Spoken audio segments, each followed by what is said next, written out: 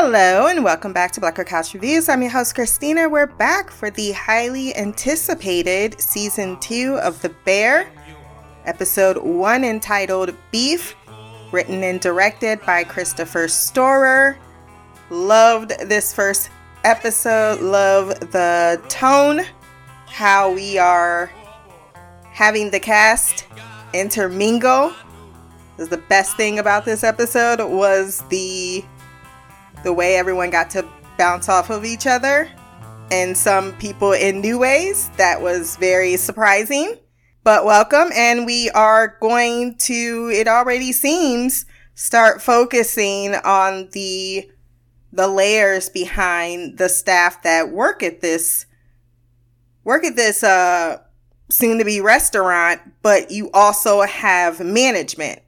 And there was a clear distinction as I was watching the progress of the 33 minutes that went by way too soon. All 10 episodes have come out on Hulu, so not only did we get 2 additional more from the first season, they're all available for consumption. Of course, many who love the binge model have already watched this entire season over the weekend. Me, I came in today on Monday morning with like 23 fucking exposures. I was like, oh, Jesus Christ. Work. These motherfuckers are like, it's time to earn your paycheck. And that has been my life and why I cannot possibly binge through this entire season. Plus, I don't know, maybe it's because I'm older. I think when binging first was a thing, it was new and you wanted to consume that much TV throughout your entire Friday, Saturday. But now it's like, I don't want to spend my whole entire weekend watching television. I actually want to do certain things. No, it doesn't really involve outside, but, you know, I go for an occasional walk. But I don't want it to just be on television show or reality. I've got like 50 million rabbit holes I can crawl into at any given moment, so I need to space that shit out. Before we jump into the recap, wherever you listen to this podcast, Podbean, Stitcher, iTunes, Spotify, YouTube, all those places, go down to the rating section, drop some stars, leave a review. My social media will be there as well. If you want to send feedback on this season, no spoilers, blackercouch@gmail.com. We pick up this season with one of 2 characters that really got a hard rap last season. Did I say that? Hard rap? Is that the right? I guess. I'm going to go with it. Marcus and the other I completely disagree with, which is Sydney. We'll get to that later. Actually save it for the end because I have a rant. But Marcus is a man that has a lot of preoccupations in his life. He was more of a beloved frustration than a true problem. You know, Richie's the true problem, but the difference being I wanted to choke out one and not the other. That's why I say that Richie was the problem, because He really needed to get stabbed in the ass. I still remember that. It's a great moment. But we get a little bit of his personal backstory. His mom, or it could be a relative, but I'm going to go with his mother, is in the hospital. She's unresponsive. He makes her comfortable by keeping her hands lotioned and making sure she has a cool towel on her head before scraping off the ice and beginning the cold, frosty Chicago morning. Give it to me, give it to me, give it to me, give it to me, give it the funk, that sweet, funky stuff. I hate the cold, but I really hate summer more. So when I saw that wintry landscape out there, I was like, oh yeah, come to mama. The Beef Original Dog sign is coming down. The memorabilia, a signed photo of Paul Rudd, and then Anthony Bourdain. Got to go. It's all being put in someone's storage closet or the trash. Nat, aka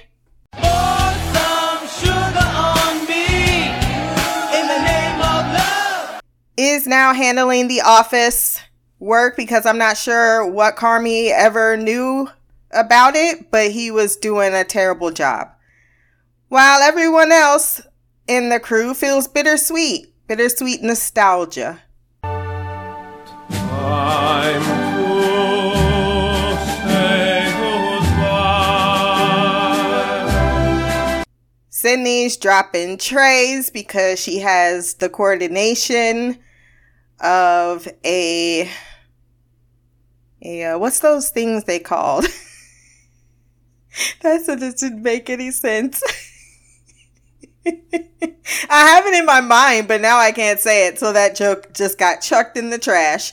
How's my budget looking? Great. Not good. Shitty.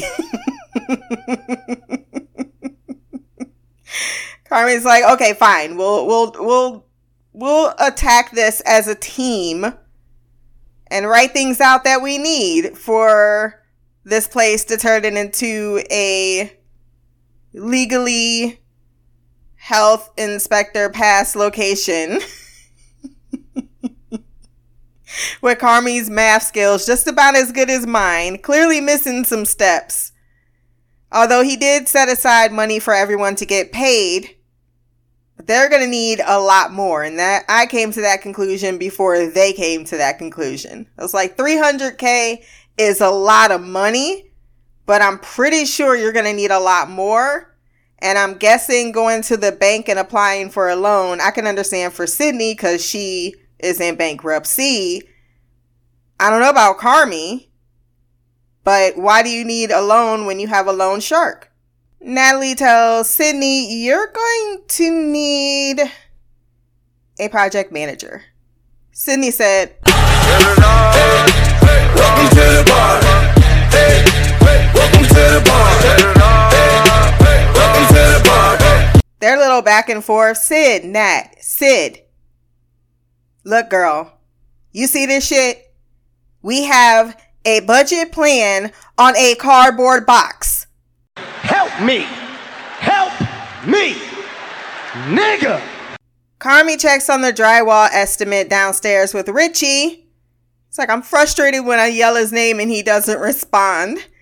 Who has caught the nostalgia bug, but it has now mutated into the flu. He's got COVID in the basement of nostalgia. And he asked Carmy, is there such a thing as purpose? Oh, Lord. Again. A fucking again.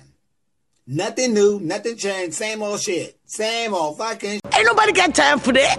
I wish I could tell you that I've never been at this moment often when people ask me questions like this.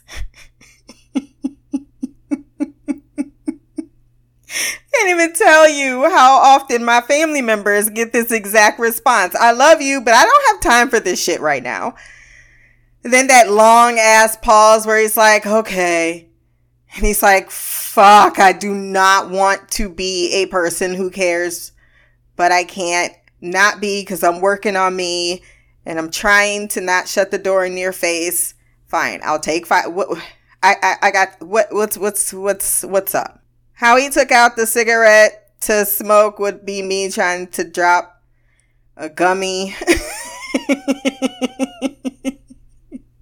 Richie admits that he's been struggling in his original birth shirt. It's a typo that never got fixed, as he has been reading and trying to find inspiration. However, this one book talks about this man who has no skills or personality, who just watches trains all day. He may have less to offer than he realized, I think, Richie, in this moment, as he's going through the motions of this is really happening. He's starting to assess his own worth. And his worry, like that in the book, is that his much more talented friends would drop his ass, and he needs to find a purpose because that's the reason why they dropped him.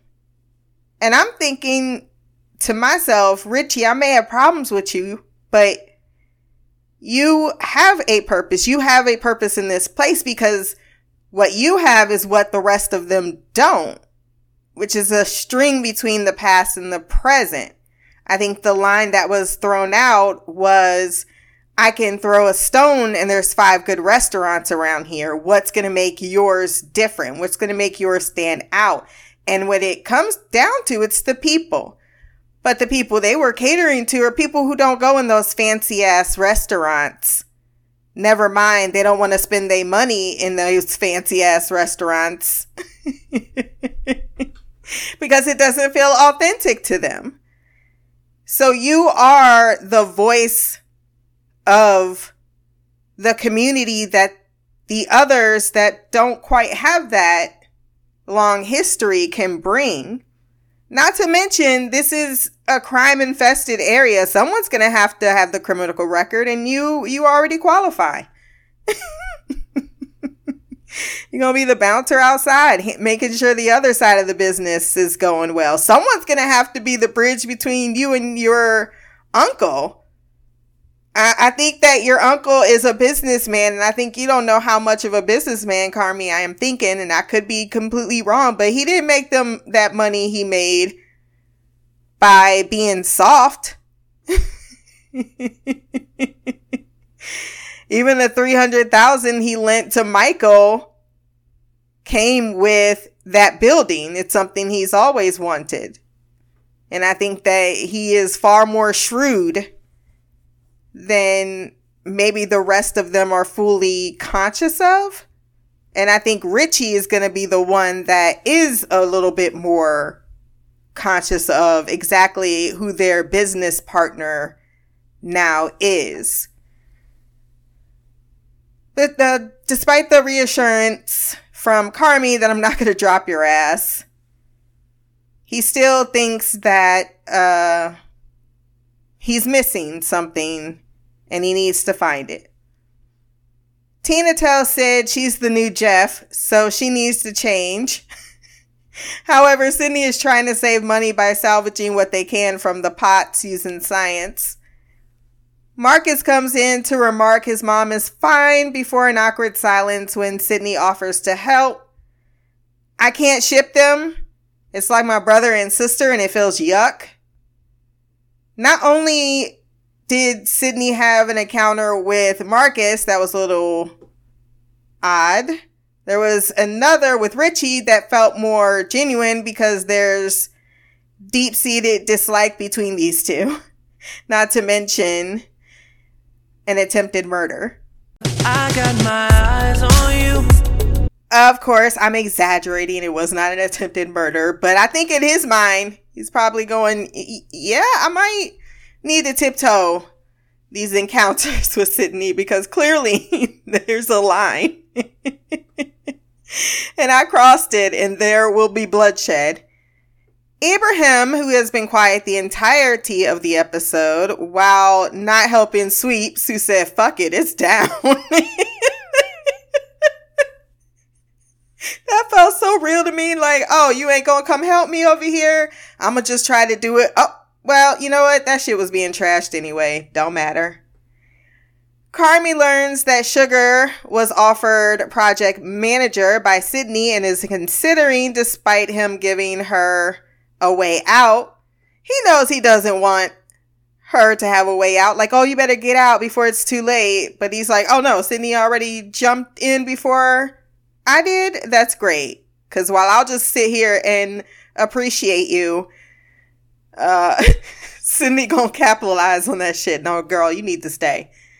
She joins them to bring up another money issue with the gas problem.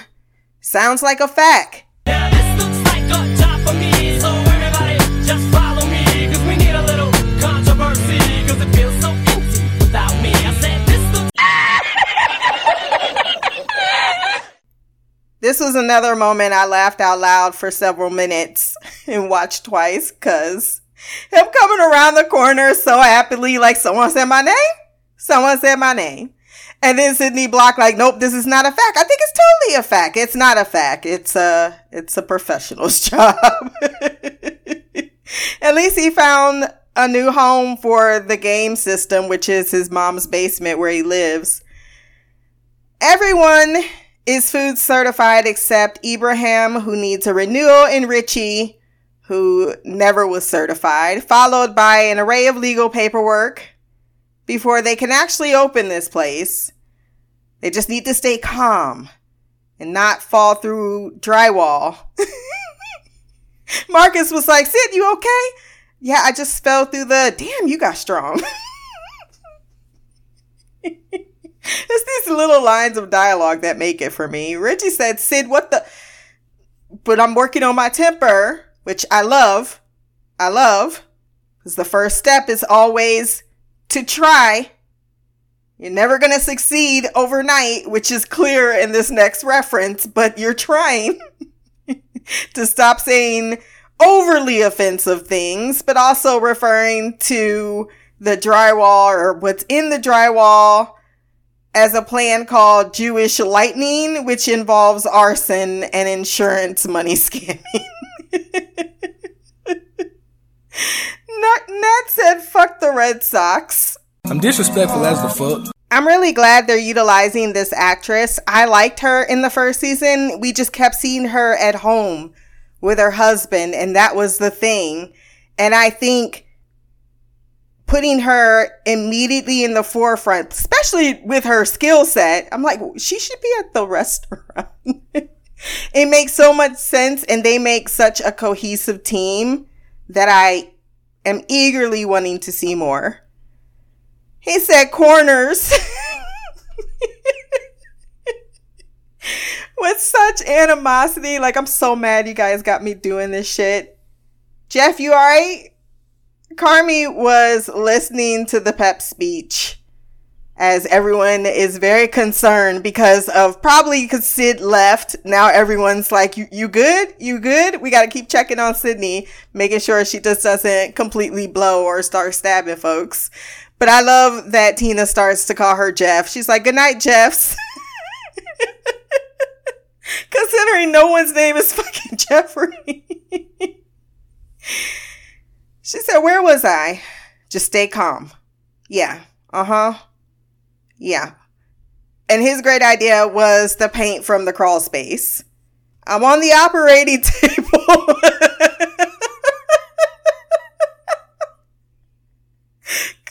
Fixing the stupid poster with tape. It's like, what do you say? Motivation or something? Purpose, chef. Good point, chef.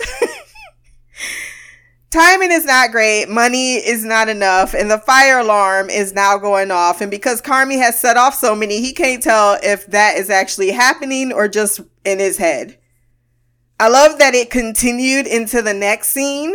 Continuing on with the fire alarm, that is.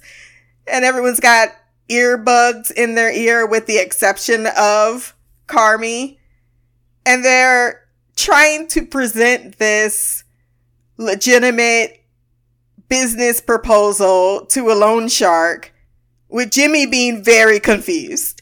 English, motherfucker, do you speak it? Finally, Carmi admits they found the money that Jimmy was owed, and his relief that he didn't put it in a bank, Michael that is palpable and glossed over. The partners were, what, I think one was him. So the other was you, and the third was someone called Uncle Leon. It's like, Uncle Leon's not my uncle. Well, Richie ain't your cousin. The password for the alarm is Go Fast Boats Mojito. All one word. Not only are they not, and they were pretty ballsy for this, I have to say, not going to give this man the money that he's owed, the $300,000, like that isn't chump change. They are also requesting another $500,000 with very little to offer besides high interest and the promise of a star. But Jimmy's more concerned about the alarm. How does that not drive you insane? I'm used to it. I don't even hear anything. His life in his head is an emergency siren. He does mention earlier that he loves what he does, but he doesn't consider it fun, and he doesn't even know what fun is for him. And that's the part where I'm like, yeah, you need to explore that aspect of yourself before I think any type of romantic entanglements can or should unfold. And we'll get to that as well. Actually, this is a perfect segue because, of course, the hot topic from, I suppose, last season with Mimi, anyway, between us, of our will they, won't they? And she was thoroughly on board and I was hesitantly unconvinced. And, of course, there's the natural, I like to say, negative commentators. Of course, there's the press and those things. And there's a fandom that may desire for things to happen or not happen between two of our lead characters. Because I think the cast in itself is pretty lead, with some far more scenes than others. So my take from season 1, I'm sure if you listened to it, was that other than the finale, there wasn't too much that I personally saw developing in a romantic aspect. I was never against it, still not against it, but I think I made a caveat of I don't think it's something that needs to be explored right away. Like, I think that there needs to be a lot of development with Carmy himself. And I think I just don't want it to fall into the trope of, which I've seen a little bit recently, which is the black woman emotionally stabilizing the white man. And there's nothing with leaning on emotionally in that aspect, because I need to clarify that. But just like we wouldn't like the white savior moniker, I don't want to then flip it to the black savior moniker, if that makes sense. That all being said, I think this first episode, there's been more of a personal change between them. That's not saying it can't, but it certainly is more expressively, if the writers choose and decide, the material would be there. No, I'm not saying it in the most eloquent of fashions, but one of the scenes that got me was this scene at the table where she says, I want a star. Well, first, after she says she wants a star, he's like, fuck stars. And he doesn't say it really. He says it to her, but he also says it to Jimmy. And she's like, well, you have a star, so that's easy for you to say. And then he's like, well, I retained a star. I didn't get a star. And she's like, that's the same thing. And while Jimmy's trying to be like asking for this, and then you have Natalie also chiming in, neither one of them seem to be consciously aware of the other two. They kind of go into this little bubble of discussion. And I thought that was A, adorable, and B, my first fluttering of shipper vibes. Just because she's just like, and the fact that they were, they're all trying to, and then it kind of, like I say, fluttered here, and then it kind of moved up in a different level by the end of the episode. I laughed when they're like, well, then when you get the star, then what? And she's like, we're dialed, and he's like, we're trapped. And it's two different sides of a coin of how one could look at the situation. I am not cool enough to know what the lingo of "we're dialed" means, but I'm guessing that means we're set. We're dialed. We're ready. We are going to take off from there. But for Carmy, he doesn't necessarily want to have the notoriety because that feels as if it's unimportant. But also, if this place is successful, then there's nowhere else. He's now cemented here. And that can only come from where he's emotionally at, as a feeling of being trapped. So that's an interesting bit of commentary on his inside thought process. And then Jimmy said, let me tell you a story about complete and utter failure. Despite both of the ladies being like, no, don't put up the restaurant. But he's like, look, no, I wasn't going to tell you about the money, but I did because I need more and a partner. And if we don't pay you back in 18 months, okay, worst case scenario, you can, well, first he says you could sell this lot for $5 million. And both of them said, what is wrong with your math skills? $2 million at the most. And that's when he says, worst case scenario, you helped out your nephew. He blew it. You're out $800,000, but you can have this place and the lot and make $2 million back. He says, okay, so when is this place opening? When it will be ready to be open? There's like, that is a good question. He's like, yeah, well, partners ask good questions. I've always been a fan of Oliver Platt. So it makes me happy I get to see him for 10 weeks. The team reconvenes. And it's not going to be easy because in 6 months is as soon as they can open. 8 months to profit. It's a pretty tight window. His offer was a CP. It's like, because you said 18 months, which is a CP. What's a CP? A Carmy problem. Overpromise. I don't know when Sid and Nat became NSYNC BFFs, but I need more of it. He's like, okay, you want a star. It would be nice. Godspeed. Staff. Well, how we're doing on that? Are we going to see you tomorrow? I'm thinking about it. The person I asked is thinking about it. Tina goes home after excited learning new things from Sydney.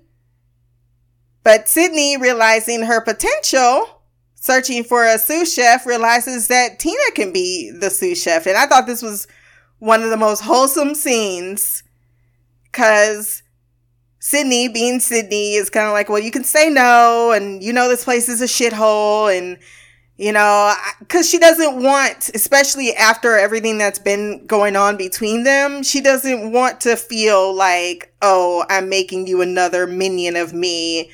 You know, there's so much between that moment because she's nervous too, thinking, well, you don't maybe not want to learn from me. I'm just this young trying to figure it out. Clearly, I failed before. I don't want to make the same mistakes. And Tina's so blown away by being asked to be a sous chef. I bet you that was a dream of hers that she never thought she'd ever be able to do. And I'm sure she's probably a 45-year-old woman, just like Richie's a 45-year-old man who's been working in this one place for a very long time with very little growth. But at some point, that's something she wanted. And here she's getting the opportunity to do that. And with two people who want to do good, can do good, and are trying to make that a reality. I was so humbled by that scene. It was so sweet. Abraham is thrown by the silence of the place before he consoles Marcus, who thanks his friend Chester for watching after his mom during the day. Richie is hoarding everything Michael related. There's some good music in this episode. I should have wrote the songs down. The songs. I don't know where I get this accent, but it comes out. Carmy and Sydney feel weird going home early. but there isn't much more they can do without permits. Both weirdly ask about their personal lives, except they both don't have one. And it's kind of like, yeah. And you have that moment of, we could just, go do something together. No, I'll just see you tomorrow, because that's just weird. Then you have Carmy going home. It's 5 p.m. He's like, the fuck am I supposed to do with myself? I do not know. But he's not alone, because as soon as he walked in the restaurant and said, yo, both Sugar and Sydney popped up like, that 6 months is too damn long. So they come up with a plan, and it looks like they are trying to open this up within the next 30 days. It's like, is this crazy? Yeah, but we're going to try it because that's clearly the high we survive off of. And that is how we end our episode. I gave it a 9.8 out of 10. I thoroughly enjoyed it. Thought it was hysterically funny. Can't wait to see where we go, how we develop our characters, and how the hell they're going to open up a restaurant in 30 days. It might have been 3 months, but it looked like 30 days. It was one calendar up there. Maybe it was 2. Let's talk about Sydney really quickly. Mainly the criticisms Sydney has been getting and received the first season. I was very appalled, particularly with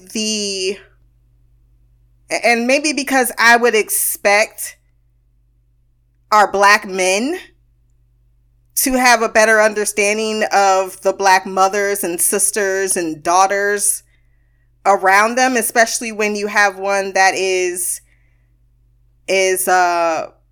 analytical, that wants to be a perfectionist, that wants to succeed but has failed, who's got kind of insecure but confident enough to doggedly pursue her goals.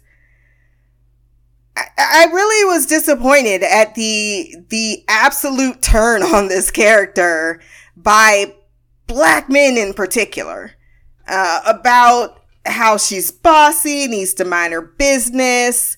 Just a lot of words thrown out that you would expect racist people to throw out, to be quite frank, when they can't recognize the difference between confidence and cocky.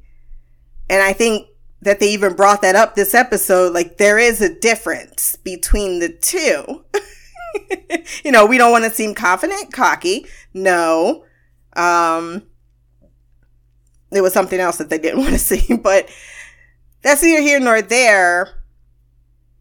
I think that Sydney is no more flawed than any other character on this show, but I don't see even the flaws that were thrown at her as flaws. The whole menu situation, the whole Richie, like, they were really upset that she was against, and that kind of feels exactly like an incel's point of view. I'm me, I'm whatever, and how dare you try to tell me that I should change because I like being a piece of shit, or derogatory, or sexist, or whatever word it is that is negative, and someone would dare to correct you on that. And so much negativity towards, and I'm glad that she won an award, because that just spits in the face of that. Like, yeah, you don't matter. That made me happy, but I did need to address that in this podcast, that I could not listen to any Bear podcasts out there, any of them, especially on YouTube, because of the ignorance of the hosts. Absolute ignorance. So, with that being said, we do have feedback. So let's hop into the mailbag.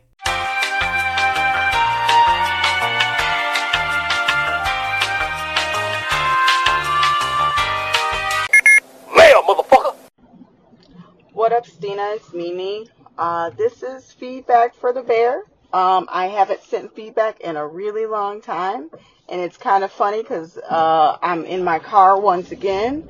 I had good intentions to send this off way before I've been driving this morning, but I completely forgot. So I told myself I needed to do it as soon as possible, and I'm on my way to get an oil change.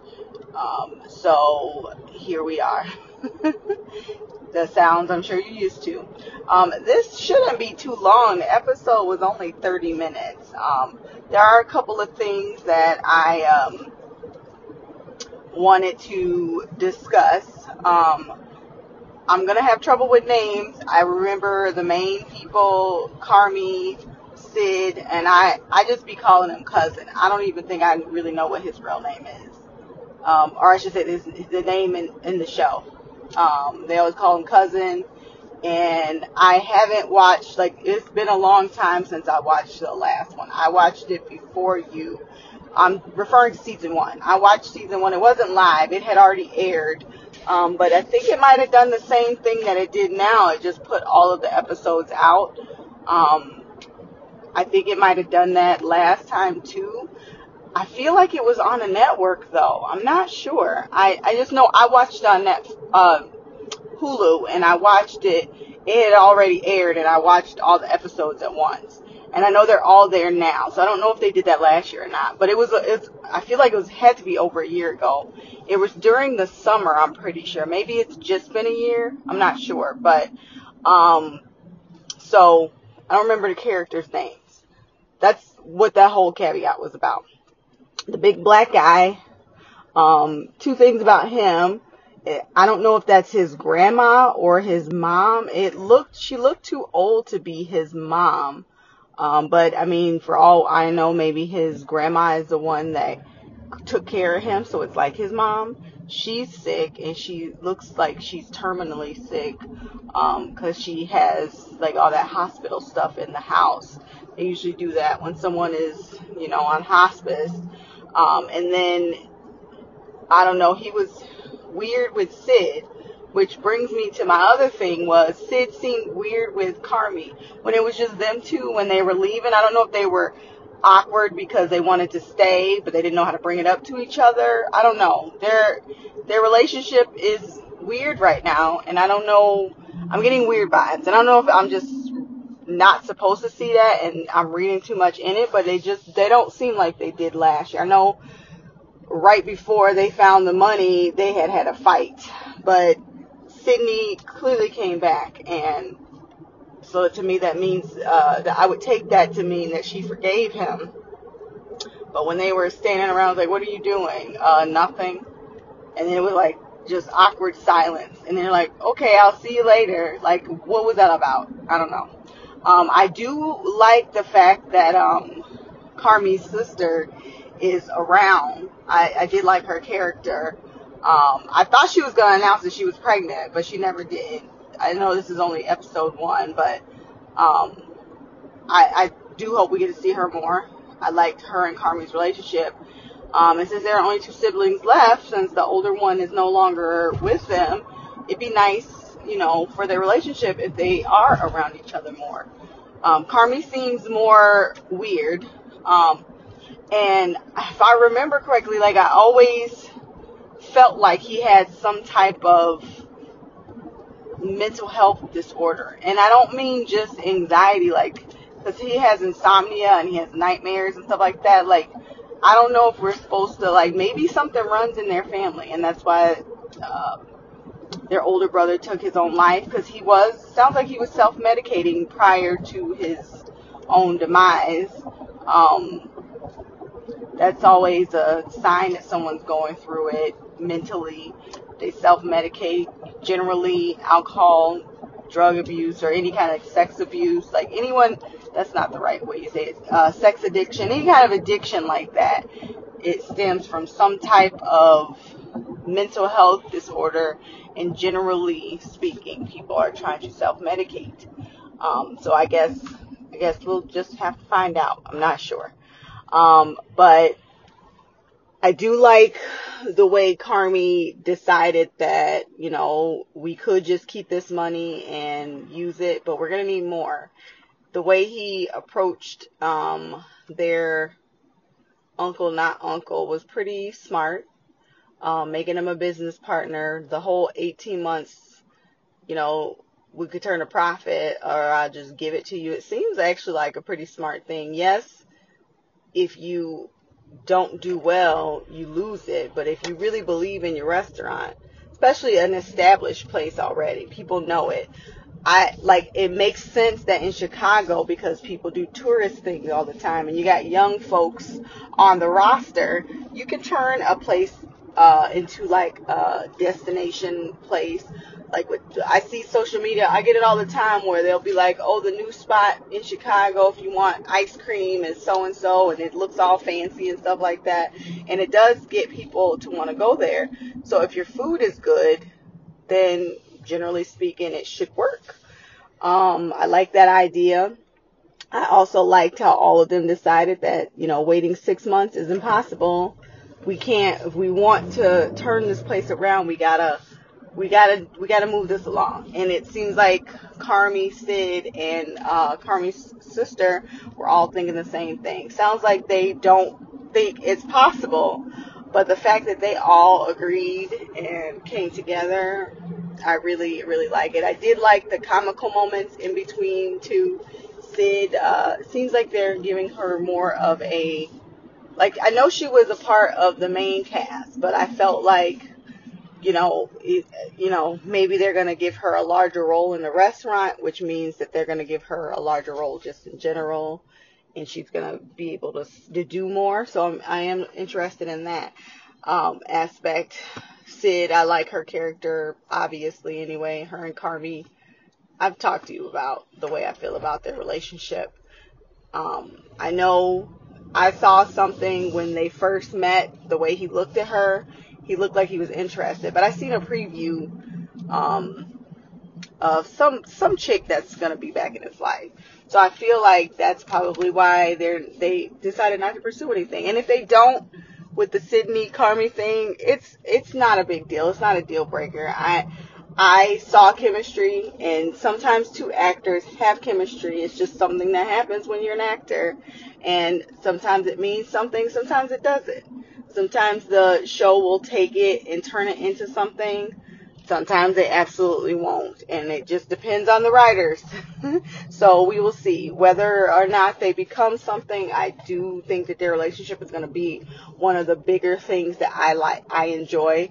Whether it's romantic or just friendship, either way. I do like the way she is with Carmy, because the whole like math thing had me cracking up. Like, she was like, your math is, and then his sister like chimed in, fucked, and she was like, yeah. Like, it was so funny. Like, it was real subtle, but like she had been correcting his math like the beginning all this whole time. I thought everything about it was so cute. I liked their relationship in the beginning, even though it wasn't romantic. So I am looking forward to their relationship, even if it's just, well, now you have another sister and they can tag team you. I'm down with that too. The other thing, Tina and Sid now, like, she asks Tina to be her sous chef. That came out of nowhere. It was pretty interesting. Considering how the relationship started, I thought that was pretty nice. And the fact that she even said, like, seemed excited about it, like, damn, my, how the tables have turned. Like, this is exciting. Before, you couldn't stand her, and you was like, bitch, don't tell me what to do. And now, look at you. You guys are besties, and you're about to be her sous chef. I'm really excited about this season. Hopefully, it, maintains the hype, and it continues with the same flow as the first season. The person that wrote it is the same person that wrote season 1. I also saw like he directs it. He's a producer, so clearly he has a lot of say on what happens. So hopefully this story goes the way he wants, and we learn more about his older brother, and cousin starts acting better. It seems like he wants to be better because he doesn't want to get left behind. That, realizing that you need to change is an important trait that some adults never freaking learn. His is late as hell because he's in his late 40s. And he's just now realizing that he's an asshole and he needs to get his life together. But I commend people that want to be better because they know they should, even if it's late in life. Because some people go their entire lives acting the same way they did when they were in high school. And that's not a good look. So I'm looking forward to this season. Looking forward to your thoughts. See if you agree. I know relationship chemistry is not something you even care about, Christina. So you might not have saw what I saw, the awkwardness, but, can't wait to hear what you think. So until next time, love, peace, hair grease, and black girl magic. Queen of the couch, Mimi out. That was Queen Mimi with her thoughts on the episode. A lot of good things you had to say. I think you just like recording in the car. It's your safe place. It's your alone place.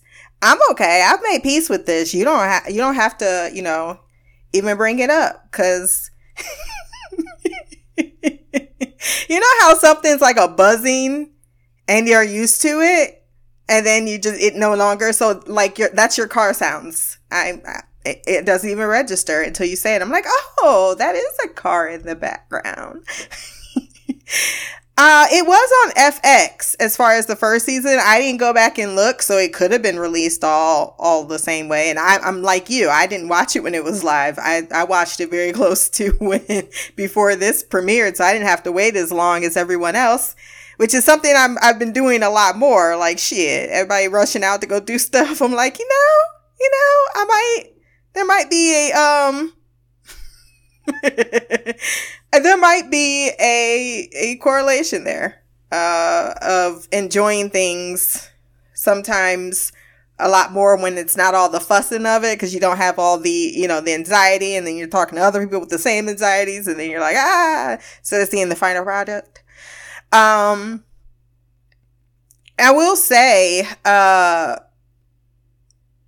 as far as them dropping all 10, it doesn't seem to have hurt their ratings on Rotten Tomatoes. I believe they have 100% still. So it's 2 seasons with, it's Rotten Tomatoes, but as far as fan response thus far, it's been nothing but positive. And I think that is credited to the same people. I've always said that. It's easier to stay on track when the same people are involved, particularly in the writing room, because you know those people and what you want to do with them and what you plan to do with them far better than if it's 15 people assigned to different aspects of building that characterization, which is a weird way to do television, but apparently it's what's been happening for the longest.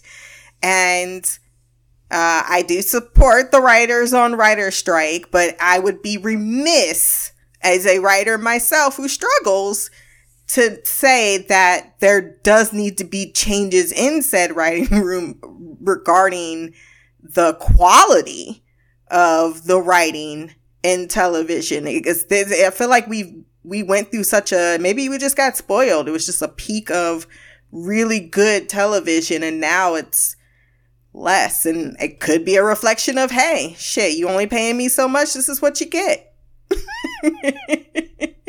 So I don't know the whole story, but I do think that I always find shows with more consistent writers far more attractive a proposal to watch than one, say, on NBC. Like, there's one coming out with Mark Paul Gosselaar. You're the one that sent me that, and I was like, I can't even watch that shit. I can't even. It's like it's a catch-22, because if you don't watch, then you don't get the ratings that it needs to get renewed. But if you watch, then the chances of it getting renewed, and Mark Paul Gosselaar with his curse, why am I investing my time here? I'm not going to get a resolution. And because they don't at least have the courtesy to write seasons where, okay, if we go to season 2, we can pull these strings, but they're not so tied that we can't give a good satisfactory first season if that's all we're going to get. And I think if people would write like that, it would be 10 times better, but that's just me as an audience member. Moving on, Marcus is his name. I don't know if that's his mom or grandma either, so I guess we'll know when we find out. You brought up something that I was trying to reconcile with, because I was thinking the same thing. Is this actress pregnant and they're just hiding it? Or are they going to come out of it in the show? Do they already know? Is it something they, I wasn't sure what they were going to do with it, but I definitely noticed. I was like, she's pregnant and she's behind walls and she's sitting down. I know pregnant when I see it. So they might write it in, they might not. It just depends on what their plans were. What else did we get? Chicago is a food town, and they don't discuss it as much, but they did with that throwaway line. Like, I can throw a rock and there's 5 great restaurants. That's going to be part and parcel of the problem. It's not just turning a restaurant into a restaurant. I mean, never mind, a restaurant is really hard to maintain. One, you need a customer base. I heard what you were saying about making it more of a gimmicky type thing, and you live in Chicago, so you would have a little bit more of an understanding. However, from what I have seen and read in the few shows I've watched on it, it doesn't feel like, oh, I can open a restaurant and I have good food and that's going to be enough. It's going to be a lot more than that. That's why I think that she says we need the star. The star is what's going to set them apart, whether you want it or not. Carmy doesn't want it, but she's spot on with that shit. And another thing, you got to get people who want to spend that money. I don't go out very often. I very rarely go out to a restaurant. I probably have more DoorDash than I have restaurants. And even that I don't do as often. And it's a budgetary thing. Most people who go out and eat like that can afford to go out and eat like that. And secondly, if you are going to go out and eat like that, you're going to want to go spend your money on the best for the quality and all that, so on and so forth. So I think that they're going to have an upward battle eventually that they're going to have to come into. And the fact that others are going to be competing with what you're doing constantly. That's part of the game, part of the stress, part of the chaos that, while Carmy says he doesn't do it for fun, I think he might if he starts enjoying it. If it doesn't cause all the anxiety that it does. So you were talking about some girl that's going to show up. I don't know anything about this season, so I think that's a good idea, though, if they do. Because I think, I keep saying I think, I know, at least for me, I would like to see where he's even at in that realm. Because he did admit, I mean, it's canon now, when he went to AA, that, like, I haven't had a girlfriend. I had a speech problem. I had this, that, and that. Clearly, there's a lot of things and that also happens too. The 2 things mentally, psychologically happen with men who go through these things. Either you're an ugly duckling, become a really attractive person, and then you have all these girls on your dick that weren't on their dick before you got all super attractive. So now you're insecure and you kind of close off because now you're like, oh, you want me for something that I personally don't see the esteem and value in, because I continue to see myself as the person I was, the awkward, geeky, whatever that person is.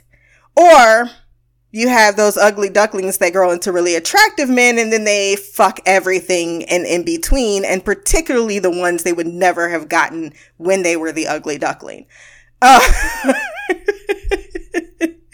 It sounds judgmental, but bitch, I'm a people person watcher. I tune into this, okay? It's not judging. It's just where the psychological odds fall.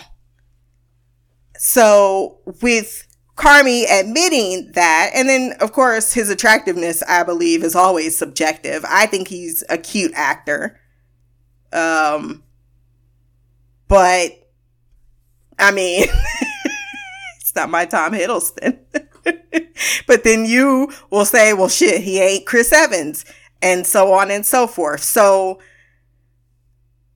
all that to say, I think putting another woman in his path and him even making something with that would be beneficial to him as a person.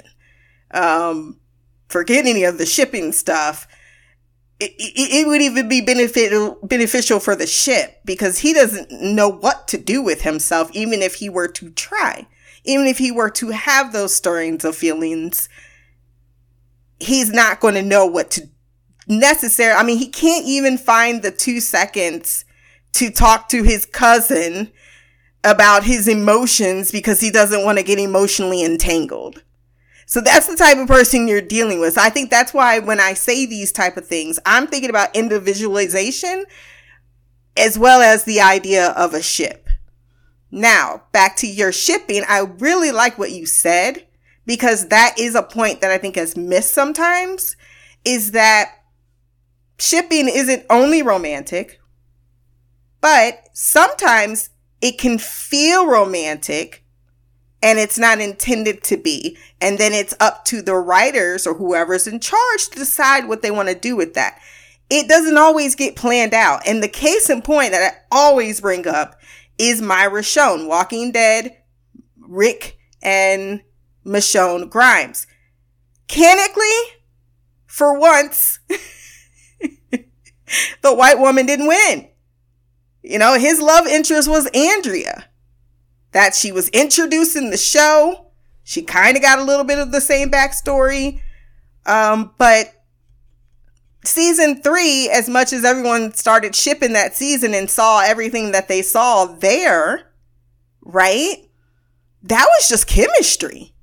That was the chemistry that the actors naturally had together. And then Gimple decided, I'm going to capitalize on that. And it even took him a while to convince to capitalize. I don't think it took as much. I think all of the drama behind the scenes about the Michonne ship was just natural, because part of it is just a natural inclination to be known to be fucked over. So, because it's not like the PTSD came out of nowhere. Abby Mills, as many will never ever let go, including myself. You've been fucked over on some ships, okay? So, yeah, there was the emotional element that was brought out. But there was also, it felt like everyone didn't want to support this. The actors did, particularly Andrew Lincoln. But they were pretty coy about if they would actually get together. Now, I was a comic book reader, so I was just like, yeah, okay, I know this actress said that, but I know that's part of the game, especially after House of the Dragon this year. I'm so glad I'm not the only person that was listening to the official podcast and was like, they're trolling people. They can't possibly have watched the show and make the statements they do and it be an official podcast without them trolling the fandom, letting them hear what they want to hear because it makes them engage with it. And I think that might be a tactic, and that's actually tragic. I think that's a dangerous thing to do, to fuck with the truth, just to get people talking or whatever the case may be, riled up.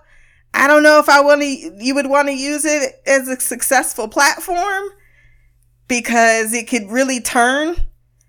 But that's neither here nor there. My point being is that this was the discussion that, and it's a really good point that was put out on Twitter, is that, people always push against the idea of when there's an interracial lead, well, they can only be strong platonic friends. And that's not true. However, on the flip side of that, there is such a thing as mistaken chemistry. I think the same thing with, what's that show, New Amsterdam, that I didn't even like. But those two actors had such good chemistry, even if they tried to, that man started off married with a child. Yeah, we keep forgetting that was his premise story. I don't know when they decided, or if they ever decided to kill the wife off, or did they notice that chemistry and change the tune of the story, right? So I like that you brought that up, that sometimes that is exactly the case. It was meant to be platonic, but unfortunately the chemistry is just really good. And then it's pressure or non-pressure that gets it to be more so. But to say it was always meant to be just because the chemistry is there, I don't know if we could say that for every scenario in every case. But I do start to see it in this episode. Like I said, that little bubble moment that they had, and the moment that you brought up, which you said it was awkward. I didn't think it was awkward. Well, it was awkward. Let me rephrase that. It was awkward in a way of, we know each other so well that I can literally say things like it's the CP. They've come up with a name for you, and that scene where they were talking about is math. But as much as I know you, I don't know you. We've never hung out outside this building. We don't know that much about each other's personal lives or backgrounds. And technically with a work partner, especially in the way in which they are work partners, technically he's her boss, but you know, they're both in a managerial position. Yeah, there's that natural, oh, so I didn't even think to ask you what you were doing. And now here I'm asking you what you're doing. They're both not doing anything because their life has become this restaurant, and that's where they function as people. But there is still that very stranger-esque aspect of their relationship I thought that felt very apropos, and even more so that they took time to highlight it. That's the part where you get me with there's romantic crumbs, because why would you highlight that if you are not thinking these two people have so much to know about the other? I will also wrap up with one last thing. It is very much possibly really, really, really close with someone and it not be romantic. I have to put that out there because there is a thing, like, I go back and forth on it all the time because I do think fully that one's best friend could be their romantic partner. Naturally, you're going to want that combination together, but it doesn't always happen, nor is it always a foregone conclusion. I had a best friend not a best friend. I won't even say best friend. A really good platonic friend. I won't say best friend because we haven't spoken in years. But at the time that we were friends, anyone that came across us sitting anywhere would go, those two are in a relationship. Those two are together. They're deeply in love. Nothing like that between us. Not even a little bit sexually attracted to him. Didn't even know if we had good care. We were very open with each other. We're just really, really good friends. We just two people that were very non-judgmental, that you could just pick up, like there was no pretense. It's the weirdest thing. Like we did meet up for a date. There was nothing there. On both parts. But we recognized or appreciated the intellect in the other. And so we had all of these really great conversations, but it was only platonic. It was never going to go anywhere else. So I think that to dismiss the idea out of hand as if it's never a possibility, that is the part where I think where you said, hey, it's okay if they're like a sibling and they just have that really good chemistry. I'm just here for them in a really close bond and relationship. And I think that that's also a thing that is okay. It doesn't need to go romantic, even if it feels as if it can and should. But there's also the other caveat is just because it doesn't feel that way to you doesn't mean you should fuck with other people who feel and want the damn thing to happen. Right? Why can't we just let people live their fucking life the way they want to live their fucking life? Okay? You want to ship it? Let them ship. You don't see it? Okay. Goodbye. Why do you need to actively put on campaigns to make sure two people or to make your opinion be the known opinion because you don't want it to happen for reasons that have absolutely nothing to do with anything in which we discussed in this podcast. And that is the truth. It's either incels or racists. These are the people that are out there, and I can't. I think that's what I said to Letitia, is that those people are grains of sand in the wind. They blow past me. I do not recognize them. So when I even hear it, it's usually secondhand, because when you label them the correct way in which you label them, well, there's nothing I respect or like, or why am I listening to your fucking opinion? So as I'm concerned, you're a loser. I'm not giving you this power. Let them sit and rant and do whatever the fuck. All you could ever do is show the love. Ignore the hate. If not ignore, just, become indifferent. Like, because every time there's an interracial lead, you best believe those two are coming out of the woodworks every single time. Cockroaches out of the cracks, ready. Then when you put the spotlight on them, they fucking don't scurry back into the wall nowhere. Nah, they doing a little dance because they fucking hood cockroaches. All right. Lastly, Sadie said, cause I didn't see it in season 1, I have no taste. So I was like, oh, damn.